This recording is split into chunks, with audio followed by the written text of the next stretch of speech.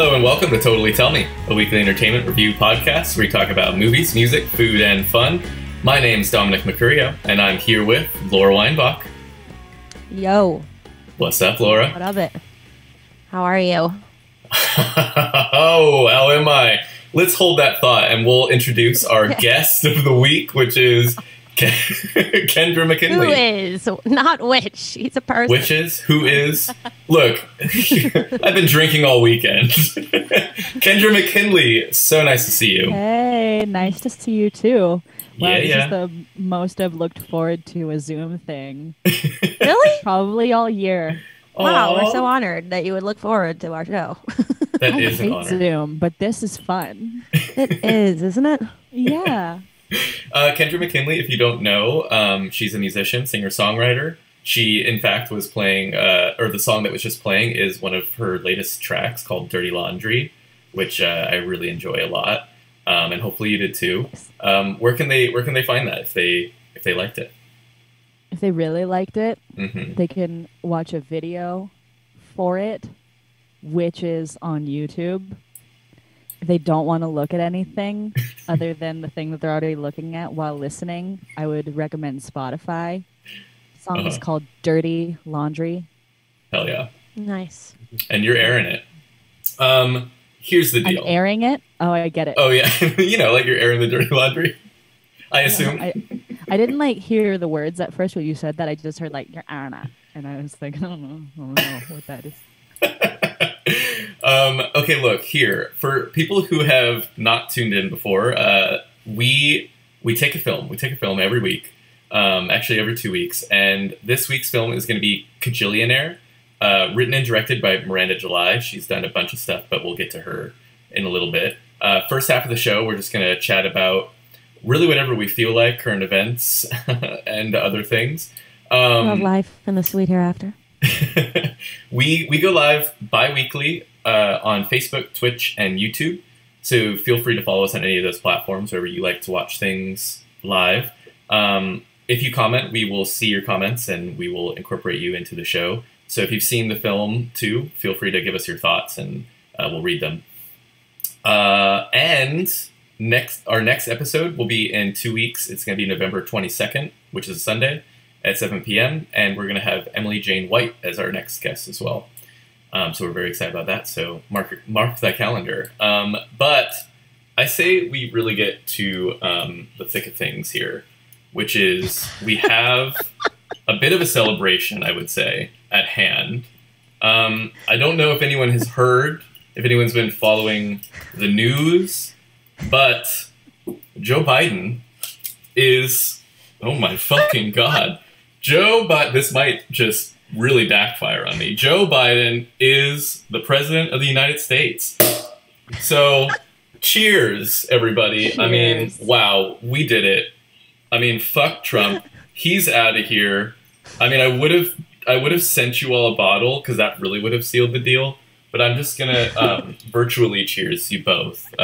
You still can. In a sign, and I will. Time limit on that. Oh, send you a bottle. Cheers to you. I'll drink my alkaline water. Cheers to us, everybody. Did it. Oh. We did it. I mean, everyone did it.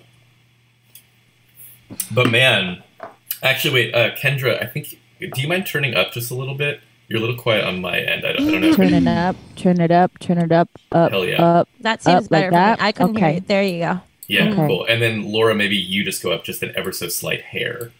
Okay. Just a hair. Ever so slight. I'll just go up an ever so slight hair. That sounds great. Thank you. There we go. And let us know, by the way, if you're watching and someone is wildly too quiet or too loud, we will adjust. But man, I mean, holy shit. Where were you? Yeah. I mean, Kendra, tell us how your yesterday went. Or really this whole week, if you want to start at the beginning. How did my yesterday go? Okay, well, I'll the abridged version would definitely be woke up Tuesday, had dropped off my ballot about 2 weeks prior, received a letter from Nevada County saying that my signature didn't match the envelope. Oh my goodness. So I had Nevada? I'm in Grass county. Valley at the moment. Oh. Yeah. Then that's considered Nevada County? Mm-hmm. But still Nevada in California. County. Sorry, not California. Yeah, totally. Yeah. Okay, my bad. Still in California, but in Nevada Right. County. But yeah. Oh, so, I like, didn't know you were registered in Grass Valley. Yeah, I've been here. Why since would you be March. registered there? Well, when sheltering in place happened, I needed a place to go, and I came up to live with Dan in Grass Valley. Oh, Yeah. right. Mhm. Okay, that makes a lot of sense. 'Cause I didn't live. Sorry, I just want to comment on one Manura. quick thing, which was funny Yeah. because you were like, "I'm going to give the abridged version back on Tuesday." I asked you what you did yesterday. No, And no, now no. we're going I back did and Now we're expand talking it. about March. but let's keep going. That's So I woke totally up. fine. I just thought it was I woke up, didn't get out of bed immediately, but I was up. scrolled through my phone, was looking at Instagram, saw some amazing posts. I thought I'm going to respond. No, I'm But sorry, I keep didn't going. go on Instagram because it was hacked. Oh, Which- fuck. Oh my God, that's right. You mentioned that earlier. Wow, yeah, the version's getting longer. Well, I voted, and then I had to prove that that I was the real person that signed it because my signature on the envelope didn't match my 15-year-old's signature from my original ID. I used to try to change my signature every other day just because I thought that, if anybody wanted to try to jack my signature, they wouldn't know what my new signature would be. Totally. It actually makes it a lot easier for them to sign my name because it wouldn't be a consistent signature. So I know. I can't Totally. even tell if Keep you're going. joking. All right, go ahead. We're I'm just gonna not. move I used past to that. just practice signing my name all the time. It was an obsession. Go ahead. Oh my God, I know. Yeah, and since COVID's happening and just having to be conscious of surfaces and germs, I make my signature as small as possible. I actually do a little dot to get that receipt. This is the abridged version. So we're on Tuesday morning. So it's Tuesday morning. I get up. Well, I don't know. I was trying to be chill. Yeah. I was I'm gonna meditate. I'm gonna be. I'm not gonna decide what's gonna happen before anything happens. Yeah. I was what's gonna happen will happen. And I was I'm gonna make falafel for my housemates.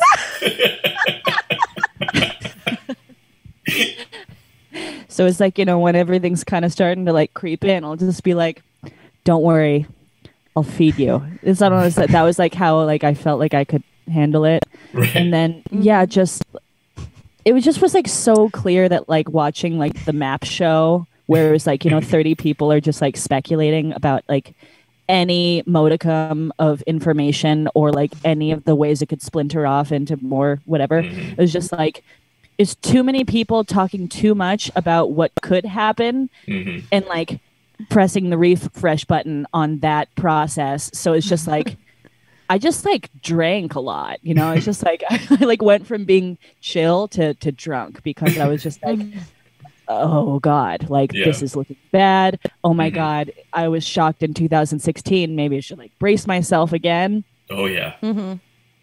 And so then Wednesday, I woke up and I cried because I was just how come so many people still vote for him? Yeah. How the fuck? And it was very much up in the air on Wednesday too. It did Yeah, not feel oh, yeah. concrete. And there were ups and downs too, because it was then suddenly Trump was leading in certain states, and you were oh shit, this is not looking good. And then Florida happened. Keep going. So then on Thursday, no, I was skipped to Friday, Saturday blend. I just started feeling so stoked. It was just okay, I like where this is going. I like that if you visit Trump's Twitter page, they're just all flagged as garbage. It's just you can't see anything that he's saying, and then you start to think oh, this is what life's gonna be like when you don't hear him. Mhm. You also wonder why did they not do this 4 years ago, Yeah. or at least 3 years ago? Why didn't they vote for Biden 4 years ago? Wait, what do you mean? No, why didn't they flag all fact his check, yeah. Yeah, why didn't they fact check his post before and censor that? I don't know. I don't know. Maybe it was it was still too new and shocking. People were just Well, also there's there weren't any real regulations on social media platforms in terms of the actual law. So yeah. It also I got think now set. there's a lot more pressure and know. Yeah. It also And got what? sassier and sassier as the days went on. Like Twitter's fact check of his tweets. Yesterday, once it was actually concrete that Joe Biden was the president, he tweeted that he won by a lot or whatever. I know, that was so much. He just, I won by a lot. By a lot. By a lot. And then the fact check under it, was a little blue thing like, this is very misleading. And then you click that, and it just has a big banner that says Joe Biden is the president-elect. No, like, you know what? Like, all you have to do his is like, advisors I going, won a lot. Click. Joe Biden is actually the president. He posts this post that I won by a lot, and his advisors are going up to him going, sir, Mr. President, your name is spelled Trump. It starts with a T, not a B. It's absurd. I don't want to leave. You should show that video. I thought this video that Sarah Silverman posted was so hilarious. I watched it like 3 times. I mean, maybe you guys won't think it's that funny, but I just thought it was so funny. It was I'll try and Donald pull it Trump up. as a baby. Like, it's like him in a preschool with all these toddlers like bouncing on this ball, and his advisor comes in and is like, sir, we have to go now. And he's like, I don't want to. You'll see if Dominic can show you guys. Oh, I don't know So if I can. funny. But Okay, never mind. imagine It's it for funny. now. Go to Sarah Silverman's Instagram page and you'll see it. It's like the first post. But keep Anyways, going, Kendra, sorry to cut you off. Carry on. So, I mean, I was just gonna say, yeah, it's like the internet's like killing it right now. Mm-hmm. Just like I just love that feeling where it's like, you know, everyone's curtains have parted and they're like, wow, like maybe I'll clean my house. Like maybe today is a good day. And then they're just like, fucking. Can I say that? Oh yes, you can absolutely swear. Okay. I just love this like there's like maniacal triumph where people are just like cackling with delight and it's epic and crying. Like I talked to my brother and he was like, I just cried listening to We Are the Champions, which is a pretty beautiful image. Just like adult man. I could so totally see your stoked brother doing about- that. Say what? I could totally see your brother doing that. Crying to We Are the Champions. Yeah. Is that like one of his all-time favorite songs? I mean, I think that songs are his all-time favorite songs. Like if they exist in like music as a thing, it's one of his Yeah. favorites. Non-discriminatory, but So what did you do to celebrate yesterday after it was fully official? oh, I smoked a spliff and I danced and I sang. Beautiful. Walked around. I don't know. I really wish that I could have been in the Bay. I wish that it would have been like the best occasion to like be in the streets with a bunch of strangers and like everyone like squeezing each other and shouting and music and I definitely was like, fuck, I'd like to be with people. Wait, are you in Grass Valley right now still? Yes. Oh, okay. Got you. Yeah. Yeah. So, not living in the Bay. So it was definitely like, all right. Well, But you could see it. Did you watch TV and like see all the parade, like not parades, but like people gathered in the streets and you Yeah, know, just I like saw- the news footage? yeah, I saw footage of Stoke. A lot of cars Did you- honking. Did Yeah. you not hear any cars honking around where you guys are at all? Are you like We're, in the woods? high up on a ridge in the woods, and if there's a honking, well, usually it's not like a honking car. It's like, you know, someone like riding their ATV and blasting like this hip hop artist named Mercules at like 3:00 in the morning. Hercules, is he a local? Yeah. Mercules, that's actually me, Dominic Mercules. Ah, Oh, Yeah. So you're the one. it's kind of a you all pseudonym. along. I Man, don't care yesterday about it was crazy in the mission. I woke up. I was with Josh, and he woke me up to the news that it had flipped over, and we were hearing Philadelphia? cars honking and I mean, pots and Pennsylvania. pans, and yeah, just that it had gone over 270 via Pennsylvania. Oh, I Um, see. Yeah, so just cars honking and people were shouting and screaming, and it was just like it was crazy. And I mean, it was pretty early. I haven't really been getting up that early, but it was like 8:30 a.m. But we just got out of bed and just immediately started drinking, and like we went on our roof, and a couple of other people who live in our building were up there. So then we were like chatting and just it was so amazing. I mean, And in fact, I also put on "We Are the Champions" and Blue. You know what I mean? Blue, abadida, abada, idabadida. Oh yeah, I saw your Are you post. familiar? You saw my post? I thought I didn't even know you do social media. The Joni Mitchell album. I was like, huh, that's introspective. You're like, Yeah. I'm gonna go do some watercolors inside of my journal. But we went to Dolores and had a little picnic with one of our friends who we had already. We've kind of only have a bubble of like 3 friends that we've been seeing this entire time. So she's one of those 3 friends, and so we saw her and met in the park and had a little picnic. It was just incredible, though. I mean, man, the joy was just so palpable throughout San Francisco. Everyone was just like, you couldn't see their smiles, but their eyes were beaming through their masks. And they like blocked off streets, and people were just dancing and riding bikes. It felt like just this whole new world. It was so crazy because it's been so dark this whole year. Yeah. And to see people with joy on their face and feeling like they could just celebrate something, and everyone's just like, I don't know, interacting more. I just felt like I was looking at everybody and everyone was just looking at me. It's like, I feel like there was just this energy in the air. It was really incredible. I mean, this has really, I feel like, turned even my mood around. just my base level of happiness has already skyrocketed from Tuesday to now.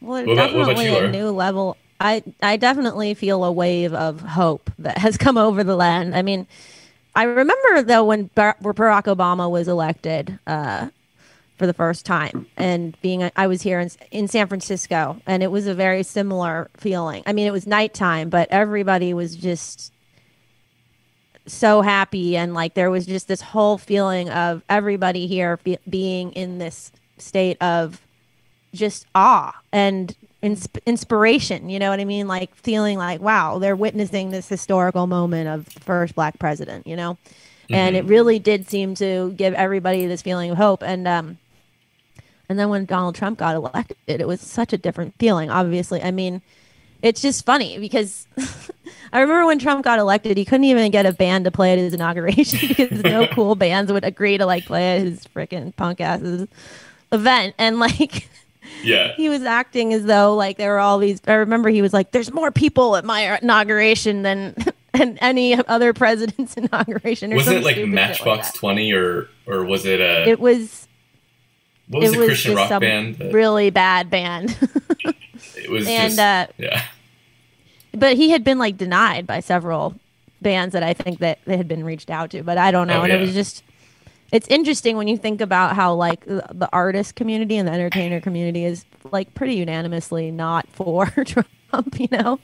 I mean, he has a few, I mean, obviously, but like, it's just funny. I mean, when you think about the kinds of people that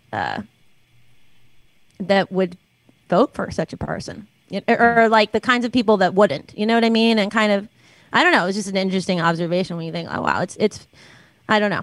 Anyway, but yeah, it was nice. I woke up and I was writing in my dream journal, and then Anton was like, he won. And I was like, oh my God. And I went to and I heard. I hope like, he said it honk, just honk, like that. He just turns. He was goes, like, he had. won. Well, see, I've gone into the habit of writing my dreams down like every day for the last like year, basically, and so the first thing I do is I wake up and I grab the journal. But Anton, the first thing he does is when he wakes up is grabs his phone, which is terrible. But like I think a lot of people do it, and I probably would be doing the same thing if I didn't have the dream journal. So I just like, even though I wanted to look, I had been looking every morning before that, really, because, you know, after Tuesday, I was like, all right, what's happening, you know?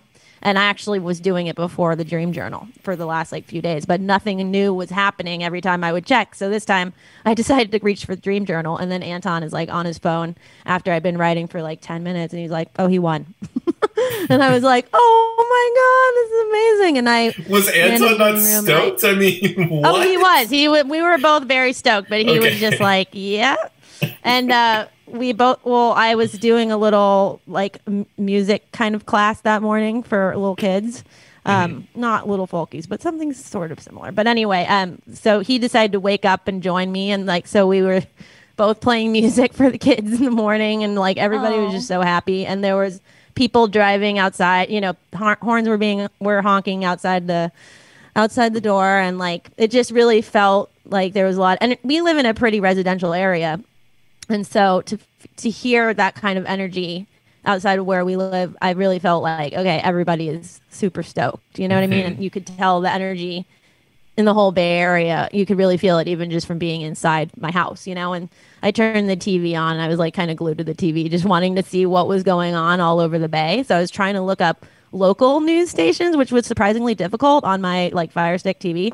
So I ended up watching Fox News, which was interesting because they were like totally, stoked seeming about the Biden election. Like most of the news reporters that were on were like, we think that, his speech yesterday was very conciliatory and we think he's off to a really good start. And, they all seem to be in support of. And I was like, wow, have they like turned a new page, or are they just kind of no longer in fear that I don't know that they're crazy. like, I didn't know that. Well, it was really interesting. I mean, look, the truth is I don't really watch obviously very much Fox News, and so I wish I had a little bit better of like a firsthand grasp of how much they support Trump, and kind of in the, because I never really, I just know that they were basically being controlled by, largely by like the Trump administration, but I never would really watch it. You know what I mean? So I kind of wanted to really see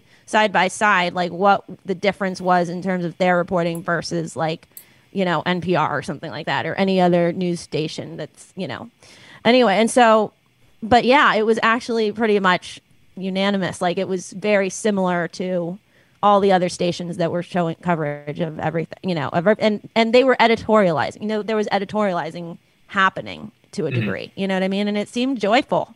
Like everybody seemed to be joyful. They all like everybody had smiles on their faces. It was like they couldn't help themselves. I think that there was this sort of sense that, wow, we're not like under this dark shadow. Even though there is still fear, I think there's still a lot of fear that people are, thinking about, like what's going to happen in these last 11 weeks, Sure. There is, I think, just for the day and watching the speech. So I watched TV. I was like watching the news, well, Kamala Harris was like in Oakland apparently in the morning, right?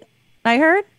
I think that she was like she was in Oakland, and okay, I could be wrong. I'm not sure if I heard this right because Anton and I eventually went to go get coffee, and I also wanted to see what was going on like in the town. So we went to Lakeshore in Oakland, and everybody was just, jumping for joy. Cars were in the streets honking their horns, and people were like out and about, and just everybody was so psyched. And it was a cool feeling, and it was totally reminded me of when Barack Obama was elected. Only this time it was like, it felt like the stakes were even higher, and so there was that much more of a feeling of relief to a degree.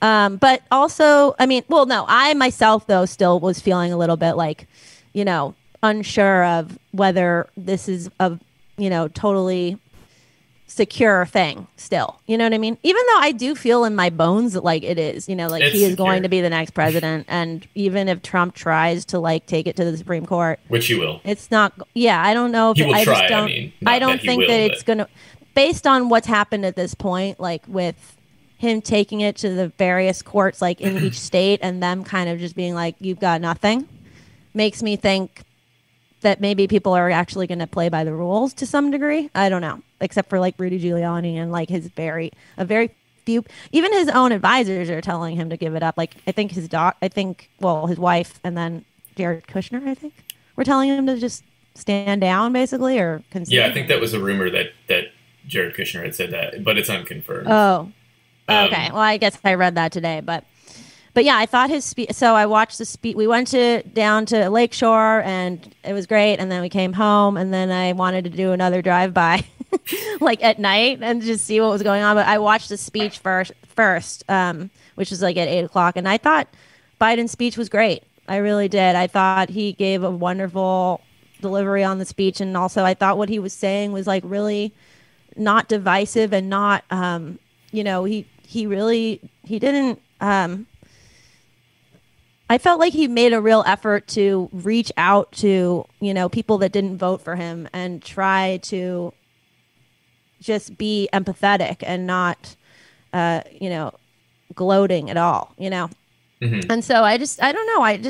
I really believed what he was saying. I felt like his performance was really good. And it was actually really inspiring to watch him watching like the fireworks and stuff and just being like on that stage with his family. And I don't know. I thought it was a good show. Did you watch Kamala's at least that speech? Yes, I did. And I thought her speech was good too. I really like Kamala Harris myself personally, but I can see how some people might think of her as being a little like divisive because she has a little bit of a smug vibe to her. I'm into it. I like her. I think she's great. And I think she's very intelligent and she totally has the skills to pay the bills. You know what I mean? But like, I can see how maybe some people might see her as divisive, I don't know. I love her. I feel like she's the one who excites me. Joe Biden is I'm down, obviously I'm down, but her speech actually made me cry. I felt like it was so beautiful, especially when she was talking about just women and people of color and how they have never been represented in the White House and how she's the first breaking both of those barriers. I just feel like that was really moving. And 3 barriers. First Asian American. Yes, too. Yeah, that's true. But man, I mean, it really made me emotional just thinking about that because she called out so much about for all the little girls out there who are seeing this. And I'm just like, fuck, that is like a big thing, and totally. Really well, makes that's our what's future crazy seem about right. this whole thing. It's like, it's interesting because we have this one figure who's the president-elect, who's like an old white man, which is very much kind of feels like going backwards in a way. You know what I mean? Mm-hmm. But then I also feel like there's something about that that's necessary for moving forward because of where we're coming out of right now and the country being so divided that we need something a little more moderate. And then her, who is like breaking boundaries on all these levels as the vice president. It's like first female vice president, first black woman vice president, and first Asian American vice president. That's like amazing. And so to have that standing next to this president, you know what I mean? Like that is major progress, you know what I mean? And I think that this is like the way to move forward in a way, you know what I mean? Is like, it can't all just happen at once. You know what I mean? It has to have, there has to be like an element of balance, I feel like, in order for things to actually progress. Because I feel like if you go too far, then you go backwards like a lot. You know what I mean? Like kind of, I don't know. I don't know why Trump happened. You know what I mean? But I think there were various reasons for it. You know what I mean? And it's almost like, it's like going, when they say like 2 steps forward, 1 step back, or whatever the saying is. You know what I mean? Yeah. But I think Joe Biden is a really good sort of, I don't know. I mean, I have faith in him. I really do. I feel like I think that he's going to, I'm really just excited to see what he's going to do. And I'm also really hopeful about how he's going to freaking deal with the pandemic, because that's the most like thing that's affecting me directly right now. And so I feel like Donald Trump has just done the worst job with that. And like, it's affecting everyone directly in their own lives. You know what I mean? Like there's no denying that. And so, and he's like not taking it seriously at all. So I feel like at least we're going to have somebody who's going to appoint real scientists and like have the CDC. I mean, granted, I do think that, Fauci is like legit, but who knows who else is like part of the CDC and like having to do with what their regulations are and stuff. And I know that Trump has like in the White House has had a major influence on how the CDC is directing people to go about their lives. And I think that's really been bad in a lot of ways, And so I don't know, hopefully that we can that gives me hope. For sure. All right. I've gone on too long. Kendra, you feeling hopeful? I feel hopeful. Yeah. I mean, I like to think that Biden understands his role in kind of like passing the baton from just like reptilian white garbage walkers to just like, more diverse administration, to more like inclusive environments, to like upholding science and, like these other like socioeconomic subjects that clearly so many people care about and like want to see reflected in our society. And I like that sense of humility from him, that he's not like just going to come in and save the day. as Mhm. a sole Right. character. And I mean, it still just like cracks me up when people like watch him speak and they're like, wow, it's like a complete sentence, and he's speaking to a Right. plan that he made, and like a plan that can be executed, and like not only is there a plan that's researched and reflects like the thoughts and opinions of like a broad cast of informed people, but they're gonna start working on it on a Monday. Like it's just like it breaks so many like brain bubbles to think Mhm. of Because the it's like like the bar has president been doing set work. so low. The I know the bar's been is set so low that when you have incredible. like an ounce or shred of dignity being spoken by somebody that is about to be our next leader, you're like, thank God. We're Yeah, not going to be governed by a total freaking buffoon anymore. yeah, Like, just like the I mean, biggest yeah, the buffoon. bar was Yeah. set so low. But Yeah. I don't know. I think that Joe Biden, his speech was like I felt like he spoke way more concisely and didn't stutter at all. I mean, compared to the debates, I don't know if you guys watched the debates, but I felt like he was able to deliver his message very strongly compared to past public speeches that he's given. And so It was I stronger think than that usual. I did notice that. yeah, it made me think like he's going to do well when he's able to actually have, his time to actually speak and not be interrupted every 2 seconds by, the Yeah. dump. Well, I mean, he's experiencing like that same like degree of joy and relief that like Dominic was speaking to, seeing in San Francisco, where people are just like, oh, I don't feel like I'm wearing like clothes that have been soaking in a sewage container and just like walking around, and they're like heavy and they're stinky, and like I just have to wear them for 4 years and Right. like pretend like I'm not dressed in sewage. Yeah, suits. it's been a really shitty blanket that we've all been under. And it's really nice to take it Yeah. off. Yeah.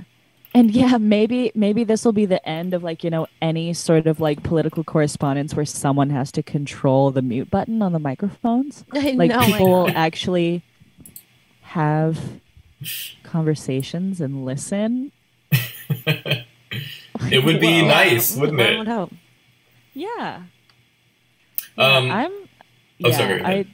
I was just gonna say, yeah, like I absolutely feel hopeful. Like it's very exciting to like recognize in people that they have like reemerged from this darkness, or like have had like an opportunity to like observe that their engagement matters, Yeah. and to feel like the administration like actually reflects humanity and not just the garbage parts. And so I don't know. I like to think that it's gonna make people rise to the occasion. Like, I think there's still like plenty, like more than enough work to be done, and we're all still like accountable Yes. to Yeah. like, witnessing and participating in the changes that we want to see. But like, I mean, this is such good news. This is such a green light that I hope we just all like show up for it. It's a blue light special. Yeah. Well, I feel like maybe we should shift gears a little bit in favor of our guest Kendra. Kendra, Okay. I see a couple things in our doc here that I'm actually very curious to ask you about, and I would feel a weight on my shoulders if we didn't get to a couple of these things before we have to move on to the movie. So just very briefly, I would love to know. Can you tell me about this Halloween gig that you put in here? Yeah. So I like to think of this gig as like if I were to have like a 2020 Mad Libs, like this page and how it was filled out is like what resulted in this gig. So I had a gig on Halloween morning at the grand opening of a pet store in Berkeley. They didn't want any amplified music from me, so they asked me to just play the acoustic guitar, and I said, okay, cool, I'll bring an acoustic guitar and I'll sing. They said, oh, no, we can't have you sing. I was like, well, I can wear a mask. And they're like, can you send us a video of you singing with a mask on? And I guess Oh, I don't know, God. I was like too proud to send a video of me with a mask on, like singing to this like person at the pet store. And I Yeah. was just like, Yeah, I'll just sit in the corner in your pet store and like play the acoustic guitar. So I did. And honestly, like, it was dope because I wanted, like, it was Halloween and like I was like, okay, I'm gonna dress up like a ghost. Like I brought like a sheet and like I cut out the eye holes and I was just like, had my arms sticking out and like was playing guitar, but I couldn't like successfully position the eye slot in a way where I could still see without it completely exposing my nose, like the people that don't quite get how to wear masks. Oh God. And so I was like, okay, I'm gonna take off this sheet, and I just sat in the corner and I played guitar, like three brief sets, and then all of these like beautiful Bay Area dogs in costumes would come in and they would lick my feet while I was playing. Like I saw this like poodle that was like dressed as Cup of Noodles, and I was just like, this is such a weird gig, but this is like such a good gig. Dogs licking your feet. I mean, wow. Is there anything more royal than that? Except for, I guess. So. I really hope it gets more royal than dogs licking your feet, but it was still just like, I've never had my feet licked during a set by any creature. So, I mean, it was like new and exciting in a lot of ways, but I mean, I just like, I will never stop enjoying saying, like my morning Halloween grand opening pet store gig combination of words. It's just... Yeah, I hear what you're saying about Mad Libs. That is... Yeah. It's an odd assortment. Yeah. Right. Have you had any like Mad Libs gigs where you're just like, I played like a set at 4:00 in the morning with like a scuba tank for like my neighbor's birthday, and they only wanted me to play like Soundgarden. Like, do you have any like? I have. I feel like I can't that's think of more it right Laura's. off Yeah, off the top of my head. I'm sure it's out there. I'm drawing blanks right now. Yeah. I feel like we played But in I some Mad certainly have Libs played. locations. I've played my share of weird, like I don't Yeah. know, just random places. Right. Yeah.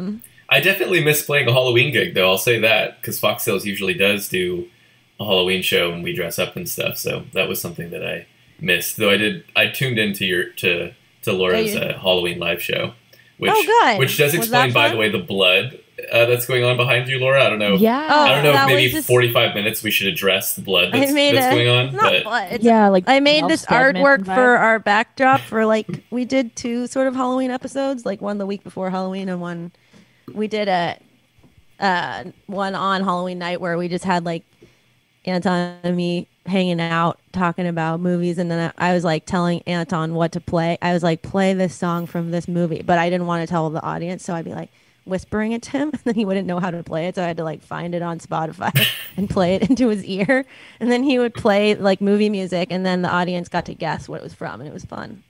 that's fun. Was man. it Cool. fun?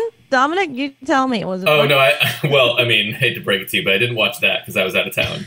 But I How was did the watch. guessing? I watched the other one. Oh, you watched the Monday one. Okay, yeah. We did a live stream on Halloween night where we just hung out and we had like the smoke machine going and like the artwork, and we were dressed up in our costumes. Anton was a mad scientist with blood splattered all over his jacket, and I was a non-elf with glasses and things and blood splattered all over a white shirt. So I basically blended into the background. Usually I have elf ears, but they wouldn't fit on my ears with the headphones, so I had to just not have the elf ears this year. Those elf ears have really hopped from year to year. I'll tell you what. They- Those elf ears are the They're my consistent thing go-to. through all of Laura's costumes. She's always some kind of elf, I whether like it them. be Yeah. horrific elf, magical elf. I mean, That'd be and a good anything in memoir between. name. Football player Some elf. kind of elf. Was it last? No. What kind of elf was it will last- Laura be this year is really the question Yeah. I ask. Yeah. Yeah, I what think it kind was of last elf? year. Yes, Kendra. I was gonna say like 2021 predictions. What kind of elf are you gonna be next year? Is there a Guys BuzzFeed better quiz? start casting those guesses. What? Yeah. Somebody will get a prize. They get to win a free elf ear. If you guess what Just kind of elf one. you'll be for 2021, you should start that poll now I say. Dominic, what kind of elf do you think Laura's going to be in 2021? That's a great question. Last Kendra. year I was a football playing robot elf. I like how like they're all like some sort of combination. Like you're not just a football playing elf. Yeah. You're football playing robot elf. So yeah, I think we should With each fangs. suggest one. Okay, yeah. I mean, what about a retired mummy elf who has had their fair share of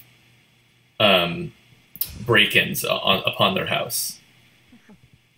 Their fair share of break-ins? Yes, had their fair share of break-ins They're upon like their house. injured by someone's like Mentally. weapon. No, Okay. like they have been scarred. So it's kind of like mummy again, mentally- retired mummy it's like- who has okay. been mentally scarred elf. Okay, we'll take. It's we'll just a think thought. about It's just a thought. It's We'll just a think thought. about whether that's what I'm going to be or not. All right, Kendra, do you have any a potential elf for Laura to be for 2021? Yeah. I think that you're a buck-toothed customer service intern for a car rental company elf. It's just We shall nonsense. see. We shall see. Wow. Have you thought about what you're going to be for 2021, Laura? Do you care to drop any hints about what kind of elf you'll be for 2021? It probably Any will not clues? be. It probably will not be a lamp elf. A lamp elf? An elf that's a lamp. Hey, Okay. fun fact, I was a lamp for Halloween last year. You were? Wow. You were That a seems lamp? cool. Dan and I were lamps. I like that. It was a couple's costume? We were just a pair of A lamps couple of lamps. on the town. You know what? Sometimes lamps come in pairs. Was Makes sense. was your head the light bulb, or like was it a lampshade over your head is what I'm asking? We put lampshades on our heads, and then I we love had it. little headlamps coming through the top, and then cut out like a little eye slot, and then I had like a little chain that I taped on the inside, so it looked like you could pull it and turn it that's- on. Nice. It was great, and it's like the funniest part is just we really got like strong reactions. People were just always like lamps. Thrilled to see a pair of jolly lamps. Sure. It's not every day you see a Wow, pair that of is jolly so lamps. funny that you were actually a lamp, and I just happened to say that. That's so random. Yeah, I Like, remember. I didn't that, like, know anybody would be a lamp. That's really cool. we were lamps. Yeah, I remember like we were walking through Bernal and we saw like this party bus that was like, you know, all lit up and people were like getting on it, and we were like, let's get on it. And we just got on this bus, and everyone in there had like paid to do like this like Halloween tour, like booze tour, like where they just like drove around San Francisco, and we just got on and they were like lamps, and then no one like asked like, you know, if we got tickets or like what we were doing, and just it was really special.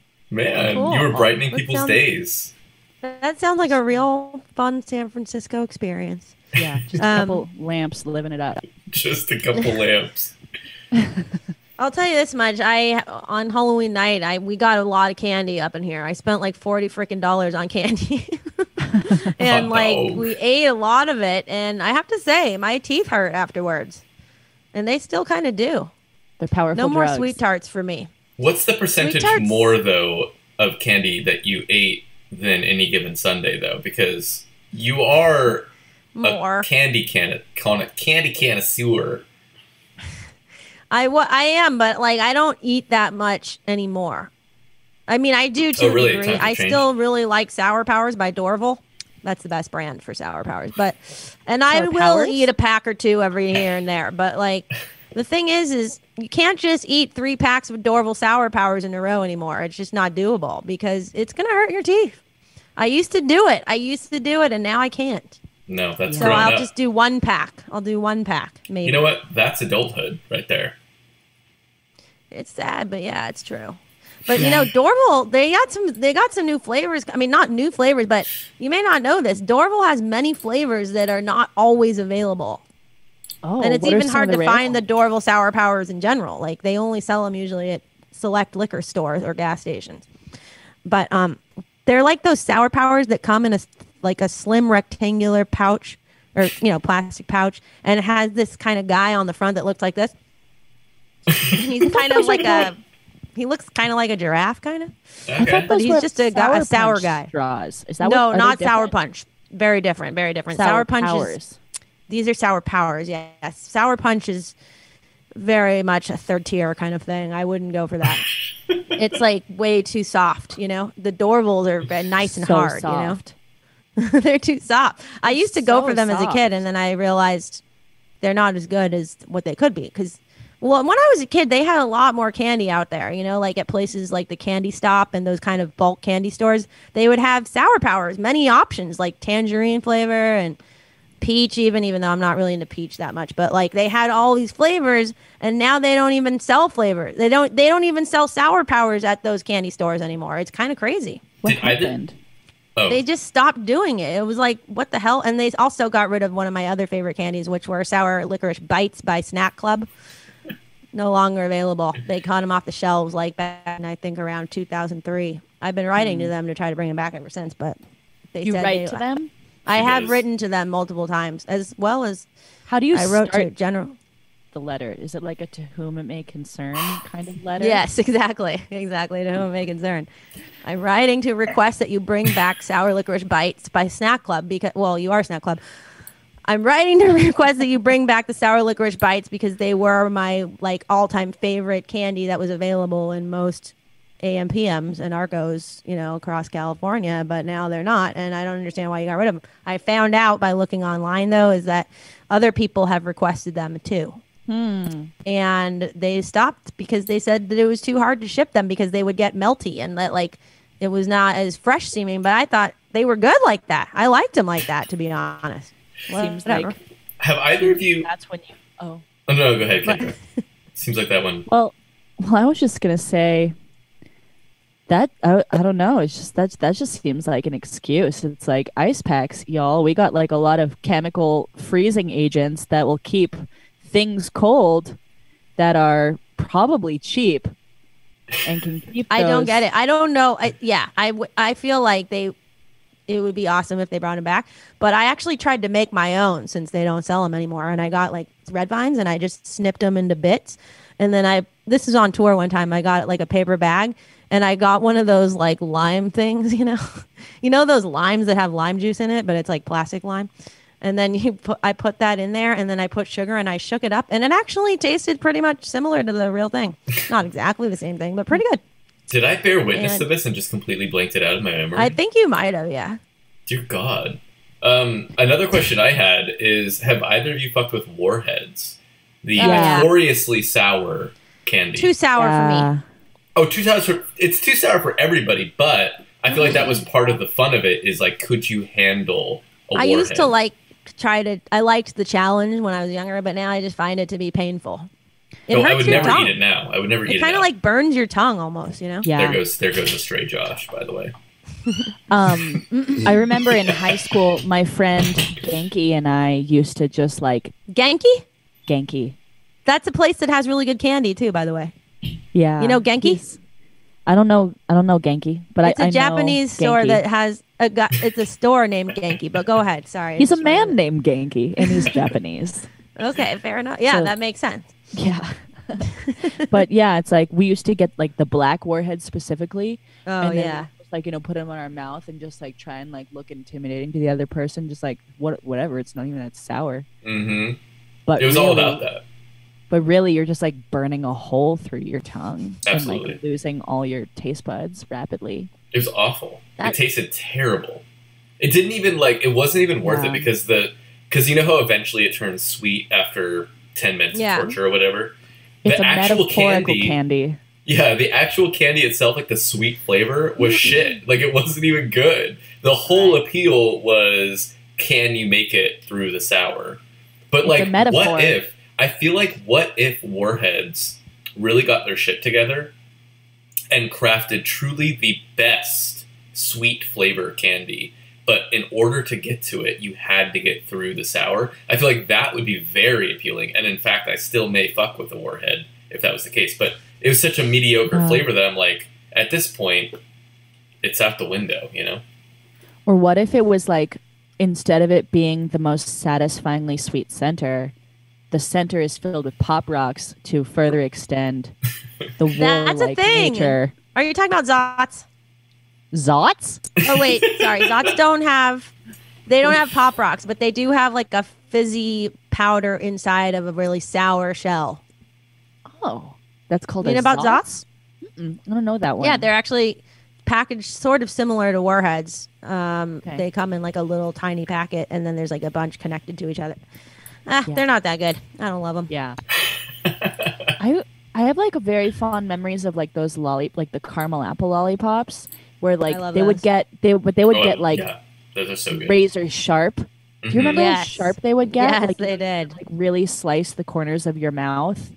It actually made me fearful to even have them because eventually that they're just so small that it goes off the stick. It just kind of pops off, and then you just got this like basically you're just kind of Swallowing like you're like sloshing around a Hard. knife and like a razor in your mouth, and I'm like, this is. I feel like I could die at any moment if I were to just inhale the wrong way. It was always you're really just on a razor thin margin with those. I feel like. Yeah. Have you to be guys ever had- mindful. Have you ever had those like watermelon lollipops? It's like a watermelon slice, and then it's dipped in chili. Those are good, actually, kind of, but Totally. gross, but good. Now Gross, that but I good. enjoyed as a challenge because it wasn't like painful to eat it, but it was intense, and I felt that it was a challenge, But I enjoyed that about it. Was it worth it though? In the end, like, was the sweet flavor of the watermelon worth it? I liked the flavor of the watermelon. Indeed, You see, that's what I'm looking for. I'm looking for a light at the end of the tunnel that is really worth it. motivating. Oh my god, it's so good. And like when it's a thin layer of the chili powder, when you get past like the super thick layer and it becomes watermelon and chili, it's darn good. And then when you just have the watermelon, I will say this, that thing gets sharp too. Because it's like a sharp slice. Right. At any rate, I do think that we should probably transition to the movie at hand. So look, here's the deal. Kajillionaire, I'm pulling up the info as we speak. Kajillionaire is written and directed by Miranda July. Miranda July is really at this point a multimedia artist. She has directed a couple films before. Her first film was Me and You and Everyone We Know, which came out in 2005. And her second film was The Future, which came out in 2011. This is her third feature film. Along the way, though, she's really kind of dabbled in, I think, many different art forms, of which I have been a huge fan of. She wrote the novel The First Bad Man. She conceptualized an app called Somebody, which, in the briefest of ways, it kind of connected you with another stranger in your area, but it didn't give you guys any information. It basically just forced it. You sent a message to your friend, and then a stranger would deliver it to your friend in person, which I actually interacted with when it was live, and it was a really wild experiment. She also created an audience-driven interactive play called New Society, which I also attended, was a huge fan of. It was this kind of wild play that the whole concept is that she's starting a new society, and the audience members are now part of that new society, and so she's kind of it becomes a fourth wall breaking kind of experience where she pulls people from the audience at random to start performing various activities on stage. It was pretty crazy. And then she also released an album of audio plays called 10 Million Miles an Hour, which I was also very into. Anyways, the list goes on. Miranda July, she's back in film, though, which is, I think, probably what she's most known for, with Kajillionaire. This new film, it stars Evan Rachel Wood, Deborah Winger, Gina Rodriguez, and Richard Jenkins, and they're all members of a close-knit petty crime family whose relationship becomes frayed when a stranger joins their schemes. So, Kajillionaire is also, it's out on, I believe it's out on many platforms, but I watched it on Amazon Prime, so you can find it, probably at your local VOD store at this point. And if you have not watched the show before, we will not be spoiling anything about the plot until a certain point in which we'll make it very clear. So for now, we'll just talk our overall thoughts on the film. And we like to start with the guest here. So, Kendra, what did you think of Kajillionaire by Miranda July? Yeah, so something that I really like about Miranda July's like general aesthetic that has like been translated in movies and her social media and her books, some of which I've read too. I just like the feeling like she like enters into a Salvation Army and just whatever happens to be there in the room at the time and the people that are there are basically what will inform all of her creative decisions in the story. So there's this kind of like romantic sense of like quirky, odd objects and how they relate to each other and like randomness and whimsy throughout all that. So I always think that that's like a fun aspect of hers. I also love like her kind of way of, I don't know, surrealism or like augmenting reality with like really subtle ways, like just like body movements. Like, you know, every character is quirky, but it's like, you know, it doesn't just feel like mundane everyday life just simply by observing like how one of the characters like enters into a post office where you're just like, okay, this is like kind of fantastical, this is kind of extra. And I like that sense of wonder that she captures and imbues in everything that she makes. I thought it was like a really touching love story, like, you know, not just like, you know, in terms of romance, but just like love as a concept, what it means, you know, like love as wealth. And yeah, I would say that those are my non-spoiler nuggets. Yeah, I'm curious because you kind of mentioned some of her previous work. What sort of experience do you have with Miranda July prior to this film? Well, I feel like we should mention that she also went to UCSC. Yes, Laura she and I did. both went. Yeah. Oh, she did? Yeah. Yeah. Wow. She When grew did up she in graduate? Berkeley. Yeah. Grew up in Berkeley, like Oh, went to UCSC, came up in like the Portland kind of punk scene. Mm-hmm. Well, But, and actually, even before that, she was doing 924 Gilman a bunch. Like she was kind of she was going there and kind of doing her spoken word stuff at 924 Gilman. Oh, cool. In Berkeley as well, yeah. But to answer your question, Dominic, I read her book "No One Belongs Here More Than You." Yes, as did I. Yeah, Yeah, cool. and like the you know, I remember like, you know, the story about her like giving like a swimming lesson to like an elderly man without any water, just them like lying on their stomachs like in his apartment, just like moving their limbs to kind of simulate the experience of swimming. And I just like I like that about her, this kind of sense of freedom and openness to everything, like all people, all emotion, all objects, all circumstances. Is like she's meeting the world with like a childlike curiosity.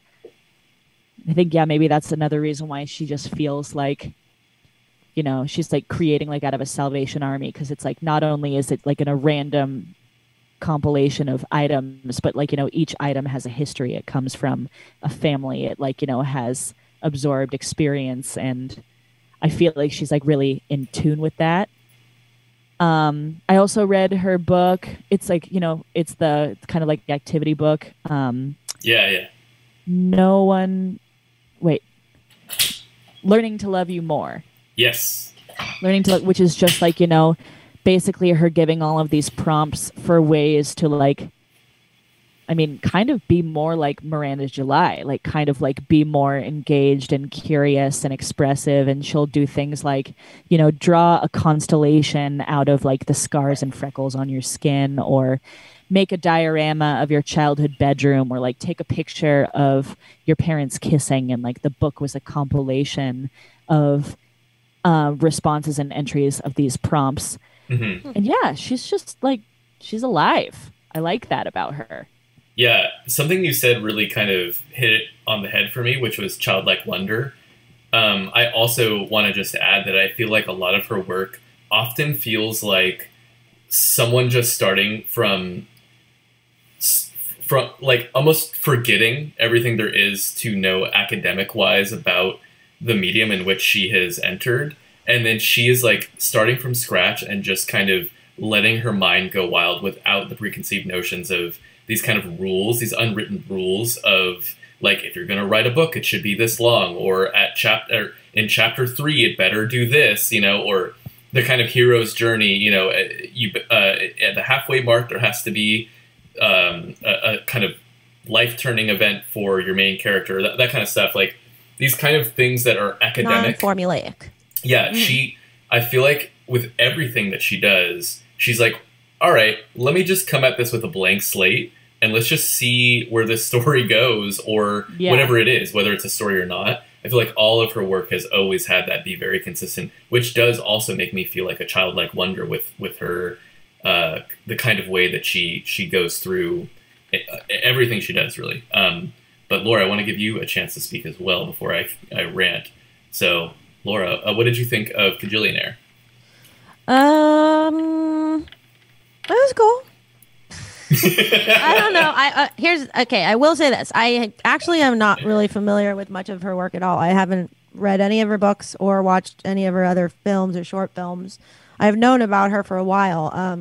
I've heard her on NPR before being interviewed. She seemed interesting, but I don't know. I guess I just I'm not sure what to make of this movie, to be honest. I'm like, I don't want to I'm not even, so I just finished watching it before this podcast, by the way. Okay.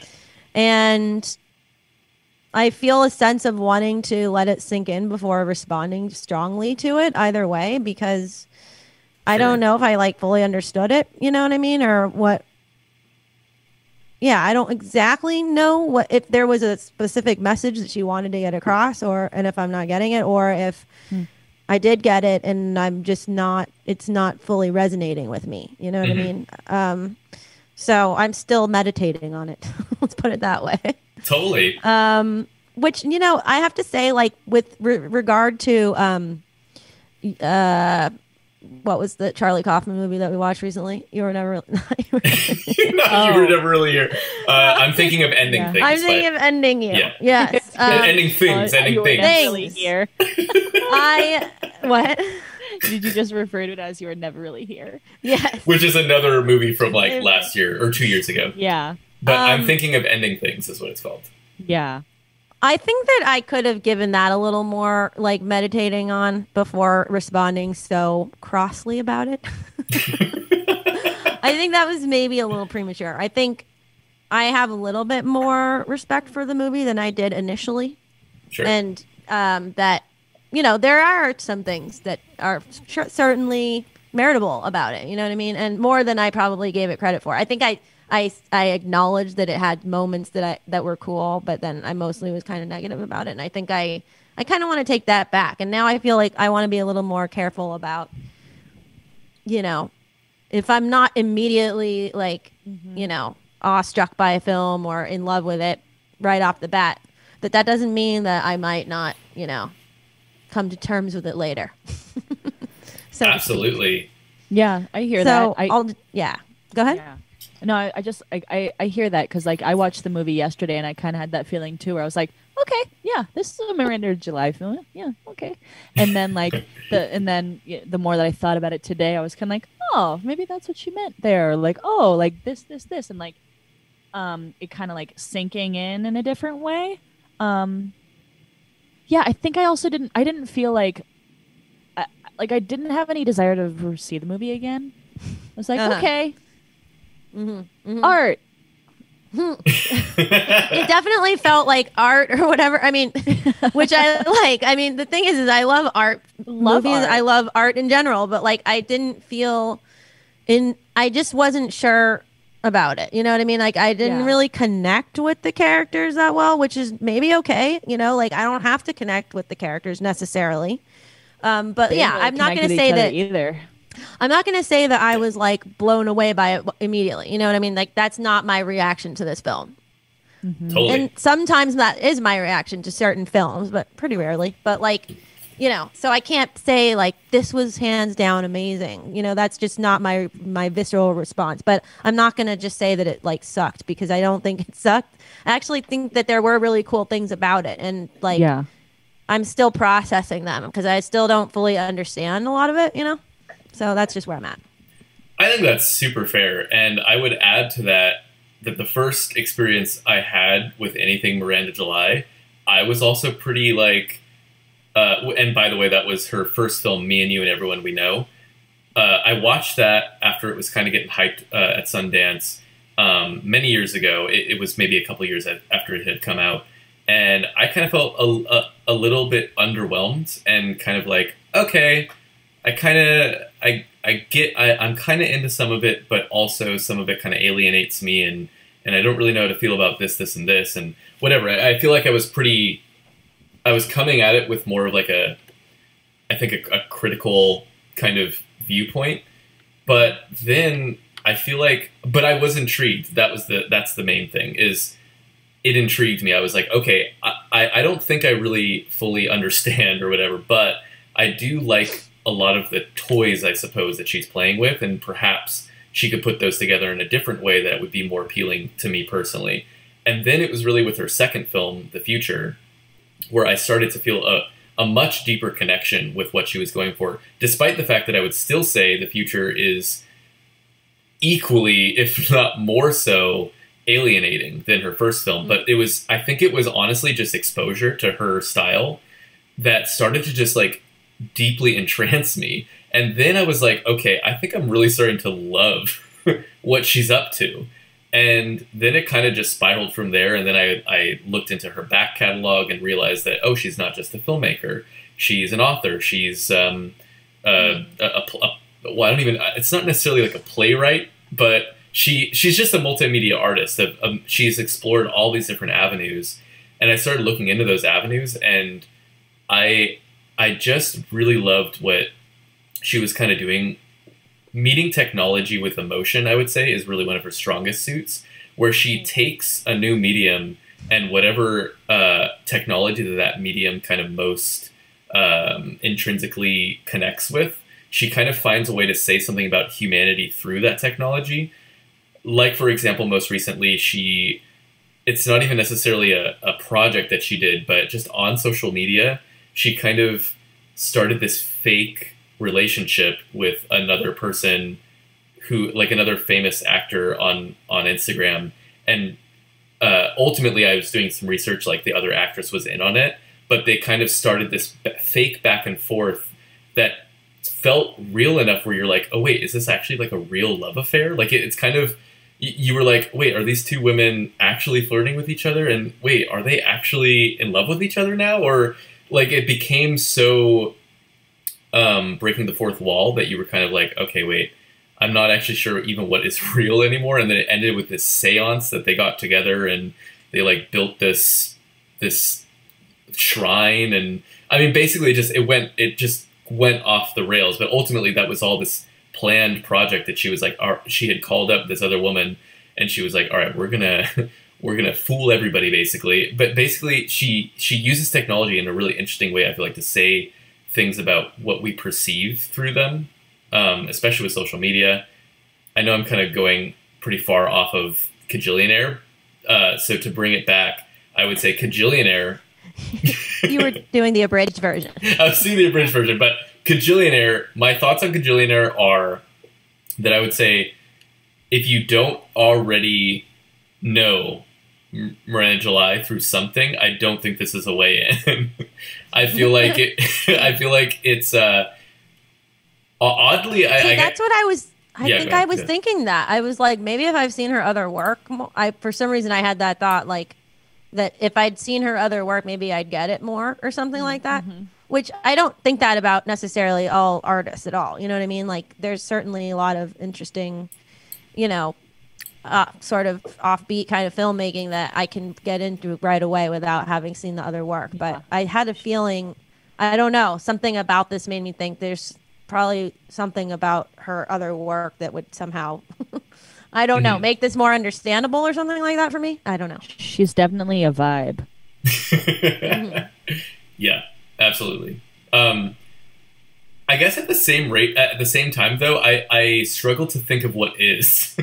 Like, I feel like, I almost feel like it's a hurdle that one must overcome when interacting with Miranda July's work is at first it very well might put you off, and she becomes a hard sell, I think, to someone who doesn't already know her. So honestly, your reaction does not surprise me at all, Laura. I anticipated you would not like this movie, but I would still encourage you. I didn't say I didn't like it. No, and I'm not saying I'm not saying you said that either. But I guess I'm saying I would encourage you to, if you felt so inclined, to also check out some of her other work, because I think the more that you kind of get to know, just in general, the kind of things that she's going for, the more that you can appreciate, I think, just the work that everything that she does. Like, I think everything becomes more clear once you get a better understanding of, because I think the first instinct and the reaction from a lot of people that I hear about Miranda July is that it's just quirky for quirky's sake. That's kind of what I felt like about it. I think that was probably what I was thinking during the movie. Like, and I think that's a really trying to be quirky, but then I think that's a fair assumption too. And I don't even think it's necessarily wrong. I think it all comes down to taste. Because I don't necessarily disagree either, but I think, well, actually, I do. I disagree with it being quirky for quirky's sake. I do agree it's quirky, but I think that there actually is more to it than just that. But I think it is, on surface level, feels like maybe someone just kind of stumbling through and just trying to be weird to stand out or something. But I really, having a familiarity with her, I would tell you that it's absolutely not that. See, that's why I felt that too, though. Seriously, like I was like, I could easily react to this as just being like some kind of sort of quirky, posery kind of thing. But I sensed that there was more to it than that. I was like, I feel like there's some more depth to it than what it seems to be. So I just, again, like I said, I didn't want to be too harsh on it because I felt it without knowing it. You know what I mean? Like, it was more of an intuition. Like, I don't know. I sense that there's something going on here that's actually really meaty and like deep in a way, but it's just not, maybe I just don't get it. And I totally respect that. You know what I mean? Rather than me not getting something and thinking that it's just like superficial and like, you know, cheesy or whatever, or like trying to be quirky. Because there's certainly that kind of work out there, too, that I would respond to in such a way. But I'm not responding to this in that way, necessarily. You know what I mean? Mm-hmm. Yeah. I don't know. Yeah. Because I sense there's something to it, you know? Sure. And with that... Whatever. Unless anybody else wanted to talk more just non-spoiler stuff, I do think that we should probably talk... Sure. Spoilers. Yeah. So, if you're listening, if you're watching, we are going to talk spoilers. So if you haven't seen Kajillionaire by Miranda July and you wouldn't want to know any spoilers, now's the time to tune out. But if you have, or if you don't care, feel free to keep on listening. So I'll put up our little spoiler warning here on the screen. So again, I mean, I don't necessarily know where to begin, but does anybody have a starting point, or I can chime in here? I could start with something. Yeah. Well, so I mentioned earlier that I thought it was a sweet love story, and not so much about, you know, like the realization of a romantic love between two people, but a story about what love is and why we need it. And I thought that, you know, like the fact that this family unit is pretty disconnected from each other, their entire existence is based on swindling and stealing and conning, and there's this kind of like false sense of camaraderie, like, you know, they split everything three ways, but then it goes to one thing always. But then it goes to one thing always, right? And so then the consequence is that this character, Old Dolio, never experiences love or like a sense of self, or like she takes up any space, and is, you know, kind of has like this Stockholm syndrome with her parents, where like she feels indebted to them and this lifestyle that they've created, but she feels like so disconnected and depleted, and like, you know, then like these opportunities for her to like be educated about, you know, human contact and empathy, like through the birthing class and the massage, where it's just like she's so unaccustomed to care and nurturance that she actually doesn't know how to respond to it or receive it. That, like, yeah, and then like, you know, there's like the point in the beginning of the movie and in the trailer where like the dad is talking about how like everyone wants to be a cajillionaire, and like, you know, they're addicted to like this greed and sugar and all these like, you know, superficial things. But it's also like, to me, the reason that the movie is like called Cajillionaire is like, you know, what makes you a cajillionaire is love, and like the whole journey that Old Dolio takes through it is like understanding that sense of wealth and stability through love and affection, but also that one's own journey towards finding love and affection also comes with grieving the fact that people are people, and like they're not just going to change for your convenience. And I think that, you know, like that whole plot line where is it Melanie? Melanie is the okay.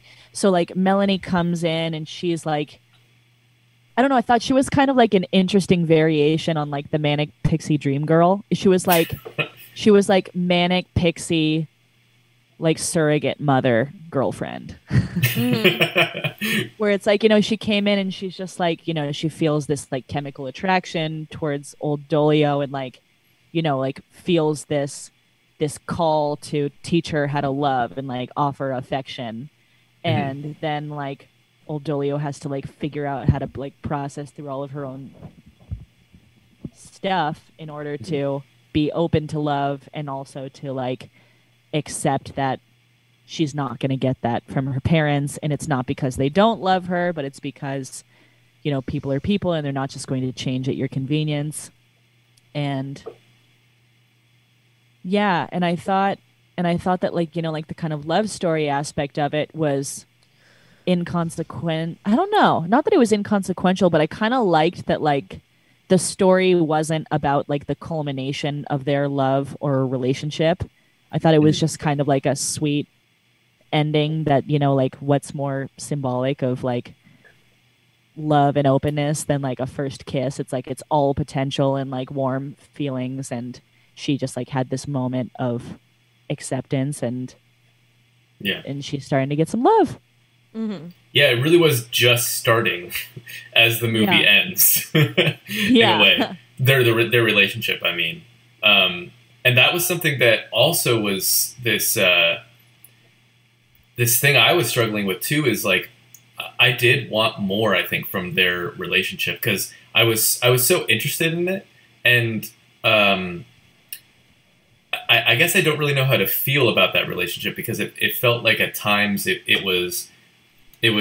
felt like the movie was going to give us more.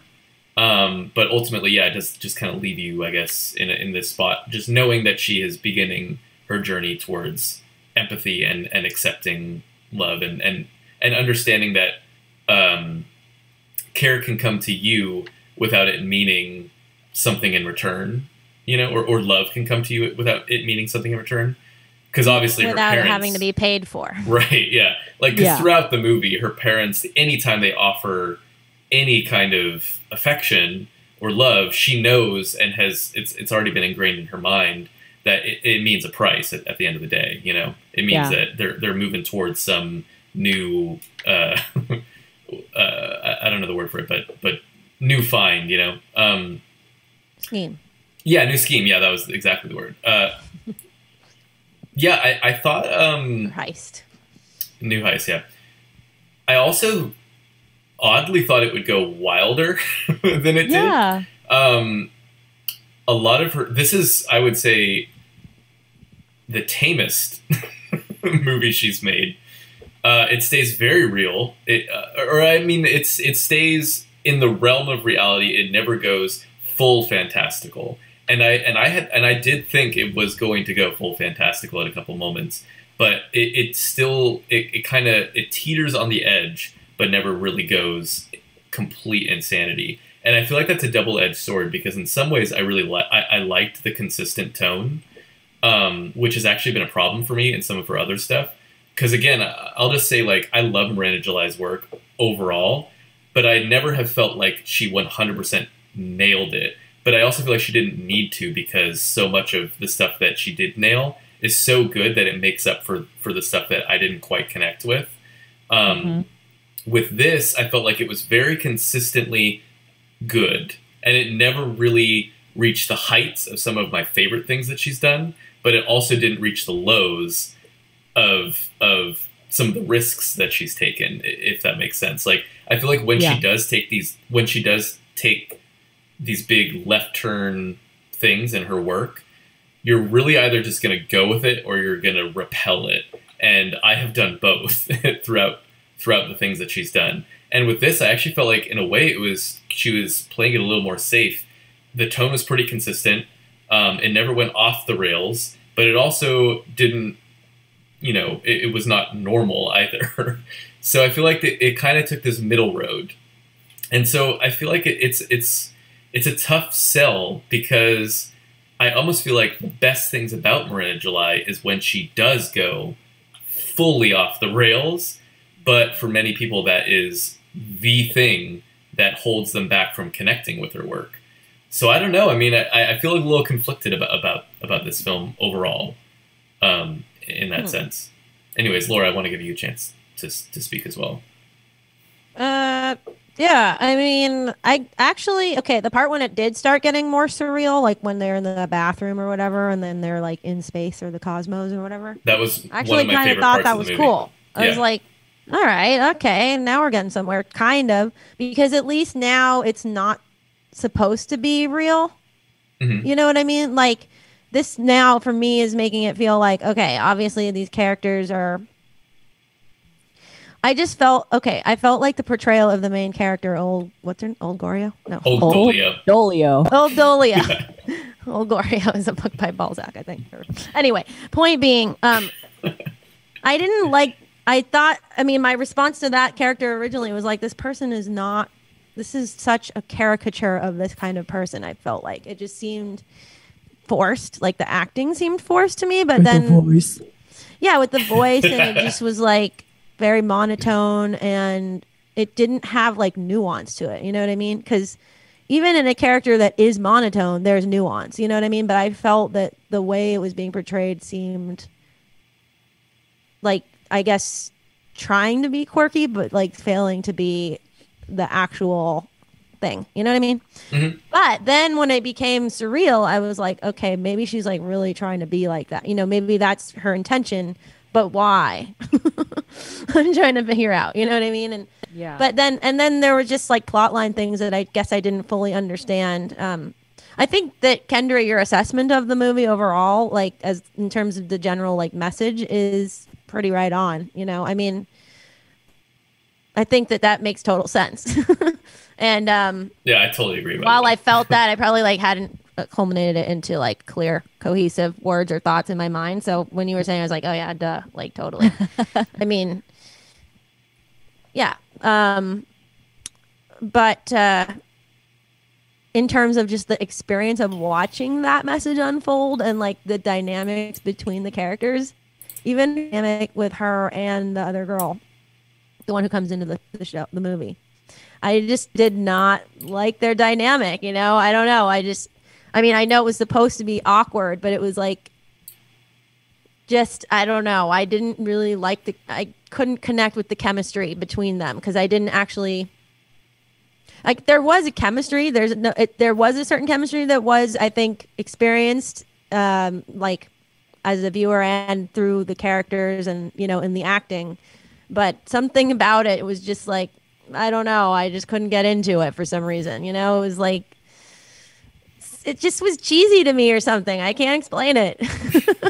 It made me like kind of cringe a little bit, I guess, Mm-hmm. But hey, maybe that was the point. To make you cringe? Maybe a little bit. I don't know. I mean, or not. Maybe, I don't know. But see, I wasn't cringing the whole time. Yeah. Like there were these moments where I was like, okay, I like this right now. I think this is cool.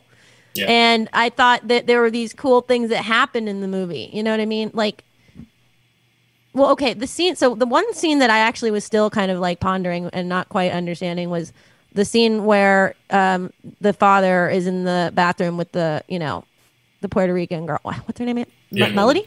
Melanie, yeah. Sorry, young woman. Melanie. So they're in the bathroom and they're about to go in the hot tub, and he basically like sexually kind of, confronts her. Right. And it's like, what? Okay, you do get the vibe that this is kind of coming, but what is up with this exactly? And what exactly is the significance of this in relation to the overall like kind of movie and like message of the film? If I may, yeah, please, yeah. I interpreted that as like being a spotlight on the character flaw of the parents of like not being able to nurture or love. And so like, old Dolio's like interpreting like Melanie's presence as like, oh, they're being all affectionate to her, they're treating her like a daughter that they love, and she's like resentful of what she's perceiving as the attention that she's not receiving.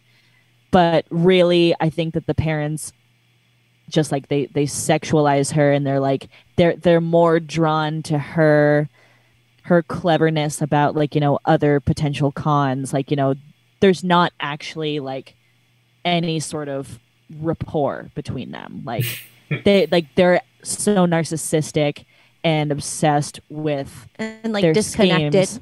Yeah, like they couldn't even like, relate to her as another person. Do you think that they actually thought that she wanted to have some kind of sexual interaction with them? I don't think that they think about what other people think or feel. But then why would they want that? I was trying to figure out, why did they want that? Did they actually both want that, or was there some scheme going on? Or what was that even about? I didn't even fully understand that scene, to be honest. I was like, yeah, I think that it's like there needed to be some breaking point where it's like, old Dolio like expresses her grievances and like, has that moment of like, okay, like I'll pay you to call me hun. Like I'll give you money to be affectionate towards me. So it's like there had to be some sort of like disruption. What? Wait, that was before the scene or after? I'm trying to remember now. After. So it's like the one she said, Dolio, right? Because she comes in and she's like, "What are you guys doing?" Right. Yeah. So, but then again, though, back to the like almost sex scene. Yeah, and I think that like, Melanie like picks up on that too, where she's just like you like pervy like empty people, like like she starts like entertaining like these sexual fantasies in like this very exaggerated way, like, oh, you want like soapy tits or just whatever, and he's like kind of like salivating at the mouth, and she's just like she's just observing his disconnect. And kind of like fanning it, and he can't pick up on it, and then everything kind of like crumbles like when Dolio comes in and she's able to empathize with her, and like there's that breaking moment where old Dolio like asserts that she's like in need of affection. Melanie's like, I got you, I'll make you pancakes, I'll do a little dance. What about her mom as a figure then, in terms of how Melanie communicates with her own mother, who we never obviously see, but there's like this aspect of her mother as being this kind of loving person and considerate person. She sends her two of everything she buys, and yet Melanie's there seems to be, Yeah. but then there is also a superficialness like to Melanie's character, obviously, that we're supposed to kind of observe as she's this kind of, typical LA kind of, sort of type of figure, you know what I mean? Who seems kind of ditzy and kind of superficial, but then maybe there's something, obviously she's the one who sort of pulls old Gorio out of old Dolio out of their sort of the rut that she's in with her parents, who are these disconnected, cold, icy walled people. So, and in that sense, she actually has not just a not magnetism, I should say, but like she does have a kind of magnetism, but a kind of insight. She's the only one who's able to see what's really going on and actually take action to do something about it to a degree. She actually takes direct and conscious effort to help this person. Yeah. because I don't think that she's in. Do you think that she's like in getting involved with these people in the beginning, honestly, because she wants to be involved with a heist, or do you think that she actually somehow has some kind of intuition or insight, or not insight, but I think an intuitive connection to them, and that she's somehow, I don't know, drawn to on an emotional level without, it has nothing to do with money or like wanting to like be involved in the scheme or whatever, or what do you think? Dominic, do you want to take this one? Well, you know what's funny is that is that was something I was going to bring up as a negative for me, which was her motivation, Melanie's motivation to actually join the family schemes was something I felt like I didn't quite understand. I felt like Melanie, to me, felt very much like the audience surrogate. She is more normal. She, I feel like, exists in the realm of someone you may have actually met, whereas the family is a little more fantastical. And her decision to jump into this family who acts this strange with nothing really in return, I felt like what is she getting out of this other than what, like entertainment value for herself because this is so actually, strange? Or thinking back on it now, I'm remembering, okay, she totally lied about her, job or whatever to them in the beginning, right? So there was an element of insecurity about her own life circumstances. And then we also see her talking to her mother on the phone and being really disconnected from that at a certain point. Remember when she was just like rolling her eyes and feeling like her mom, it seemed like her response to her mother was that she didn't feel understood by the mother for some reason. Yeah, it seemed like the mother was like asking a lot of leading questions and just buying her stuff. So it's right, like, and didn't actually care about her either. So maybe they were both coming from a place where they didn't feel loved or seen by their parents, but in opposite ways, where this woman who's her caretaker is giving her all these physical items and also not seeing or caring about her, whereas the other parents of old Dolio, her parents don't give her anything except her cut, but then it all goes to the rent anyway. They don't give her anything, and they don't see her and love her. Yeah. So you think that she's kind of attracted to the difference? Well, maybe initially she was just like lying about her life circumstances because she was disillusioned by her real life and wanted to live in this fantasy for a second. Yeah, she might be bored. Right. Maybe she was like bored and unhappy with her own life and insecure. And then eventually, somehow, when she discovered the existence of old Dolio, was even more entranced and like intrigued, and there was an initial like spark between them. I'm just guessing here and filling in the blanks, but I mean it's not really blank. There is evidence to support some of this, and then she continues to sort of have a role in their next heist or whatever, because she actually does want to dig into this, I guess, chemical reaction that she's having to old Dolio. Mm-hmm. And then maybe, I don't know. So she's just as like lonely and unloved as old Dolio, but she covers her own thing up with kind of this bubbly sort of maybe somewhat sexualized version of that vibe, of that character. And maybe fake too. I mean, she definitely seems fake. Yeah, like she seems like she's almost compensating for, because she's so nice and right, understanding of the insanity that's going on around her. Like she wants they both want attention. That's the thing, is they're both like attention starved, and she's doing it in a way that is like sexualizing of her own body, and like, they're on the airplane and this guy is like coming up to her and she's like, oh, I get it all the time, clearly like reveling in this attention, but not the type of attention she actually wants. And then like with the other girl, it's like she's the opposite of sexualized. She's like entirely desexualized. I mean, she's wearing these ridiculously baggy clothes. She holds herself in a really, totally lacking in confidence kind of way, where she's just like totally withdrawn. Hair is like super long. But yet she does crave the attention as well. But I don't know it's a very specific. It's a specific type of attention, though. It's not like craving to be sexualized or objectified. It's craving love, the attention of love. I think she needs it more than craves it. She needs it, but she doesn't even realize it. Old Dolio, I'm referring to.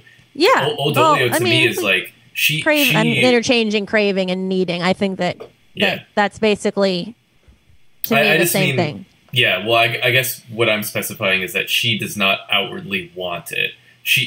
I don't even think she's aware that she needs it. I think that I don't think the other girl is either. I don't think either of them are aware that they need it fully. Like, I don't think either of them are aware that they're missing it. Mm-hmm. But they're both taking these steps in these opposite ways to getting it. Right. Maybe that's the genius behind it all. Is like, okay, she's drawing this picture of like something that is intrinsically human in both of these seemingly opposite characters. Yeah. That eventually is achieved by the two of them sort of like kind of conceding to each other in a way. Mm-hmm. Although one of them is like more willing and more sort of forthcoming, but maybe there's something to like that being a part of the necessary ingredient for achieving the love, is that one being needs to be received and one needs to be like forthcoming. There's an exchange. There's an exchange, but they can't be the same. Like they couldn't both be like going toward one was like receding while the other one was moving towards it. Yeah. But there was something about that brought it out in both of them. I don't know. Just kind of. I like that. Yeah. Yeah. I feel that. Go ahead. It just made me think too. It's like, when you're describing Melanie as like, a specific type of attention starved, like, leading with her sexuality, leading with like a fake superficial personality, and then the moment, like when we observe like the first attraction that she feels for Old Dolio is the moment when Old Dolio is like peeling off her acrylic nails. It's like, right, peeling off the fake part. Yeah, the fake part, and like, she's like transfixed by her when she's doing this kind of like animalistic dance, because it's like, it's not sexy, it's not pretty, it's like, I wonder if it's like she sees in Old Dolio an authenticity that she's disconnected from because she relies on her sexuality and her material goods. Yes, but not just an authenticity, but also that she is being seen by this person and not being judged necessarily in that moment. Yeah. Like, this person is taking her nails off and doing this kind of disgusting task, but without being like reactionary or outwardly, disgusted by it. And totally. I think that makes her feel seen and safe, and not something that she's experienced up to that point, probably. Yeah, totally. So there's both like, there's a receiving and giving on both ends, like in a certain kind of way. Yeah. And again, that's like why I feel like it's a love story, but it's not like about their relationship or like the achievement of relationship, but like actually about what's involved in that exchange and that whole like notion of being seen authentically, seeing others, and like, and the ways in which they both were deprived of that. Right. I mean, I gotta say, even just listening to you guys talk about that, it makes me even want to take back the negative that I had earlier that I said about it ending in a spot that I felt like it was just beginning, because I actually feel like with that in mind, I feel like that is actually the appropriate place to end then the movie. I mean, in the sense of like, if you're going to talk about a relationship and the basis in which it's formed by, which I think this movie is definitely dealing with, then that is, I feel like the ending is the natural conclusion of that, which is like, it's not about their relationship. Yeah, it's not about their relationship. It's about how love is achieved, maybe, or how love can be reached. And like, they're just kind of placeholding they're the necessary components of that in a way. Yeah. But also I think that plenty of movies end where, the couple finally gets together. You don't see what happens. It's like a happily ever after type of thing where it's like the end. But then the part 2 of it is like they got married and had 5 kids and she got really fat and like or whatever. Yeah. You know what I mean? Like the post Cinderella story. But that's not really. It's about how they got there. Yeah. I guess. I don't know. I think too, it's like if it's about love, but not like a love story, then the whole thread too of like, they check to see if the parents came in and stole the money. And there's like, the three outcomes, like, like if they did, all or whatever. If they didn't, I don't know. I can't remember what it was exactly, but the third one was like, but if just my portion is there, then that means that, Right. they What are did she, who they are. yeah, I didn't. Okay. I was like, not exactly. I kind of didn't understand what she said, and I didn't go through the trouble of rewinding it to really hear it again. I was like, what did she say? And then I was like, whatever. And but then I was, I realized that by the end of the movie, that, after they do all the returns of the presents, the amount she's left with is her share. Right. Right. Yeah.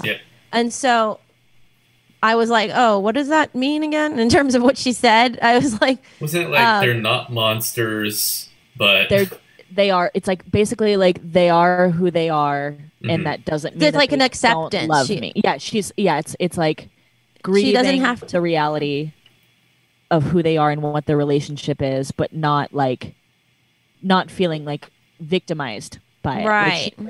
Acceptance. There's like empathy there. Yeah. Which or is also like love, like seeing people Right. for who they are, and like and not trying to change them. yeah, and there's like Or grief change. with that. 'Cause you're Right. like, well, I'm And- pretty disappointed that whole birthday situation wasn't real, but She knew it wasn't real from the beginning. yeah.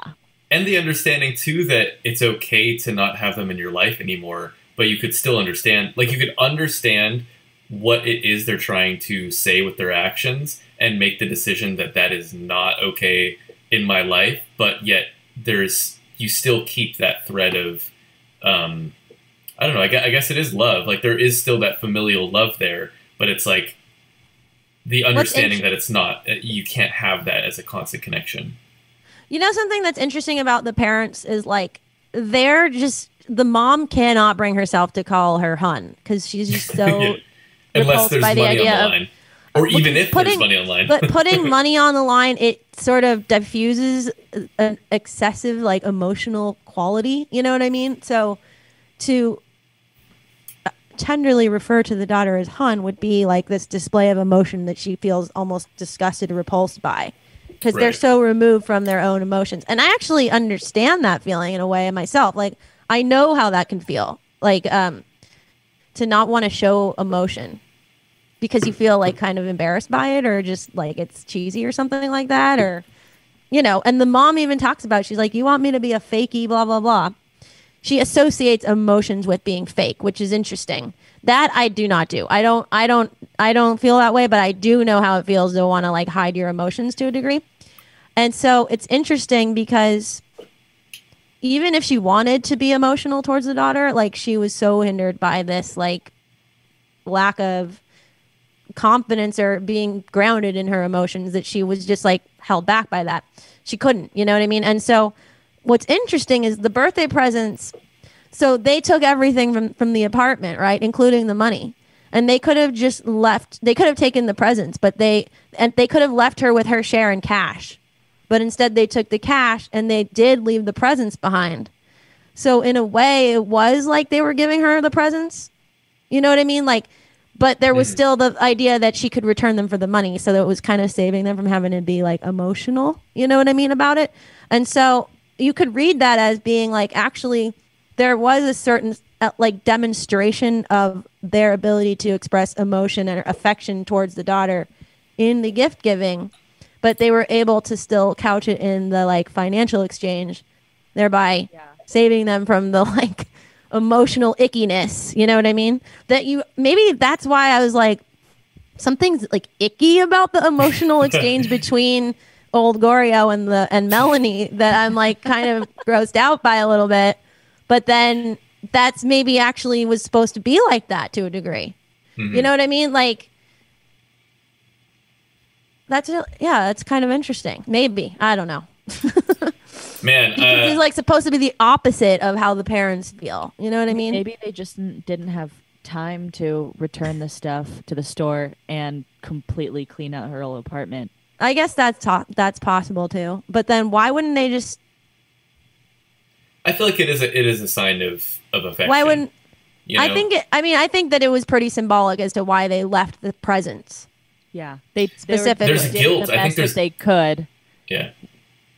That's how they can show affection. Exactly. And I think there's probably Change who they guilt. are. There's probably guilt too with never giving her a birthday present, and then maybe feeling like, well, she does Definitely. deserve these presents, even if we're going to take everything else from her life. That's so Miranda July, though, that it's like, and so what they do is they give her a birthday present for every year of her life, and they like give her like baby stuff. Like, this is what It's like a roundabout way to the. See, that's why that like feels like very Miranda July. Is just like this like featurette of stuff. Just like now is this cameo by this Fisher Price like barnyard thing that you twist and it oinks for your second birthday. Right. Man, I would love to keep talking about this, but I do feel like we should probably wrap it up just because we're going a little long. But Kendra, I feel like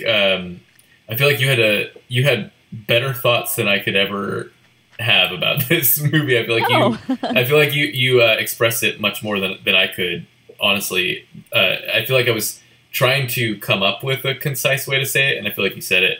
And I agree. And in fact, it was kind of even changing my opinion about certain negatives that I had about the film. Sick. So I'm really glad that we had you on this episode, Kendra.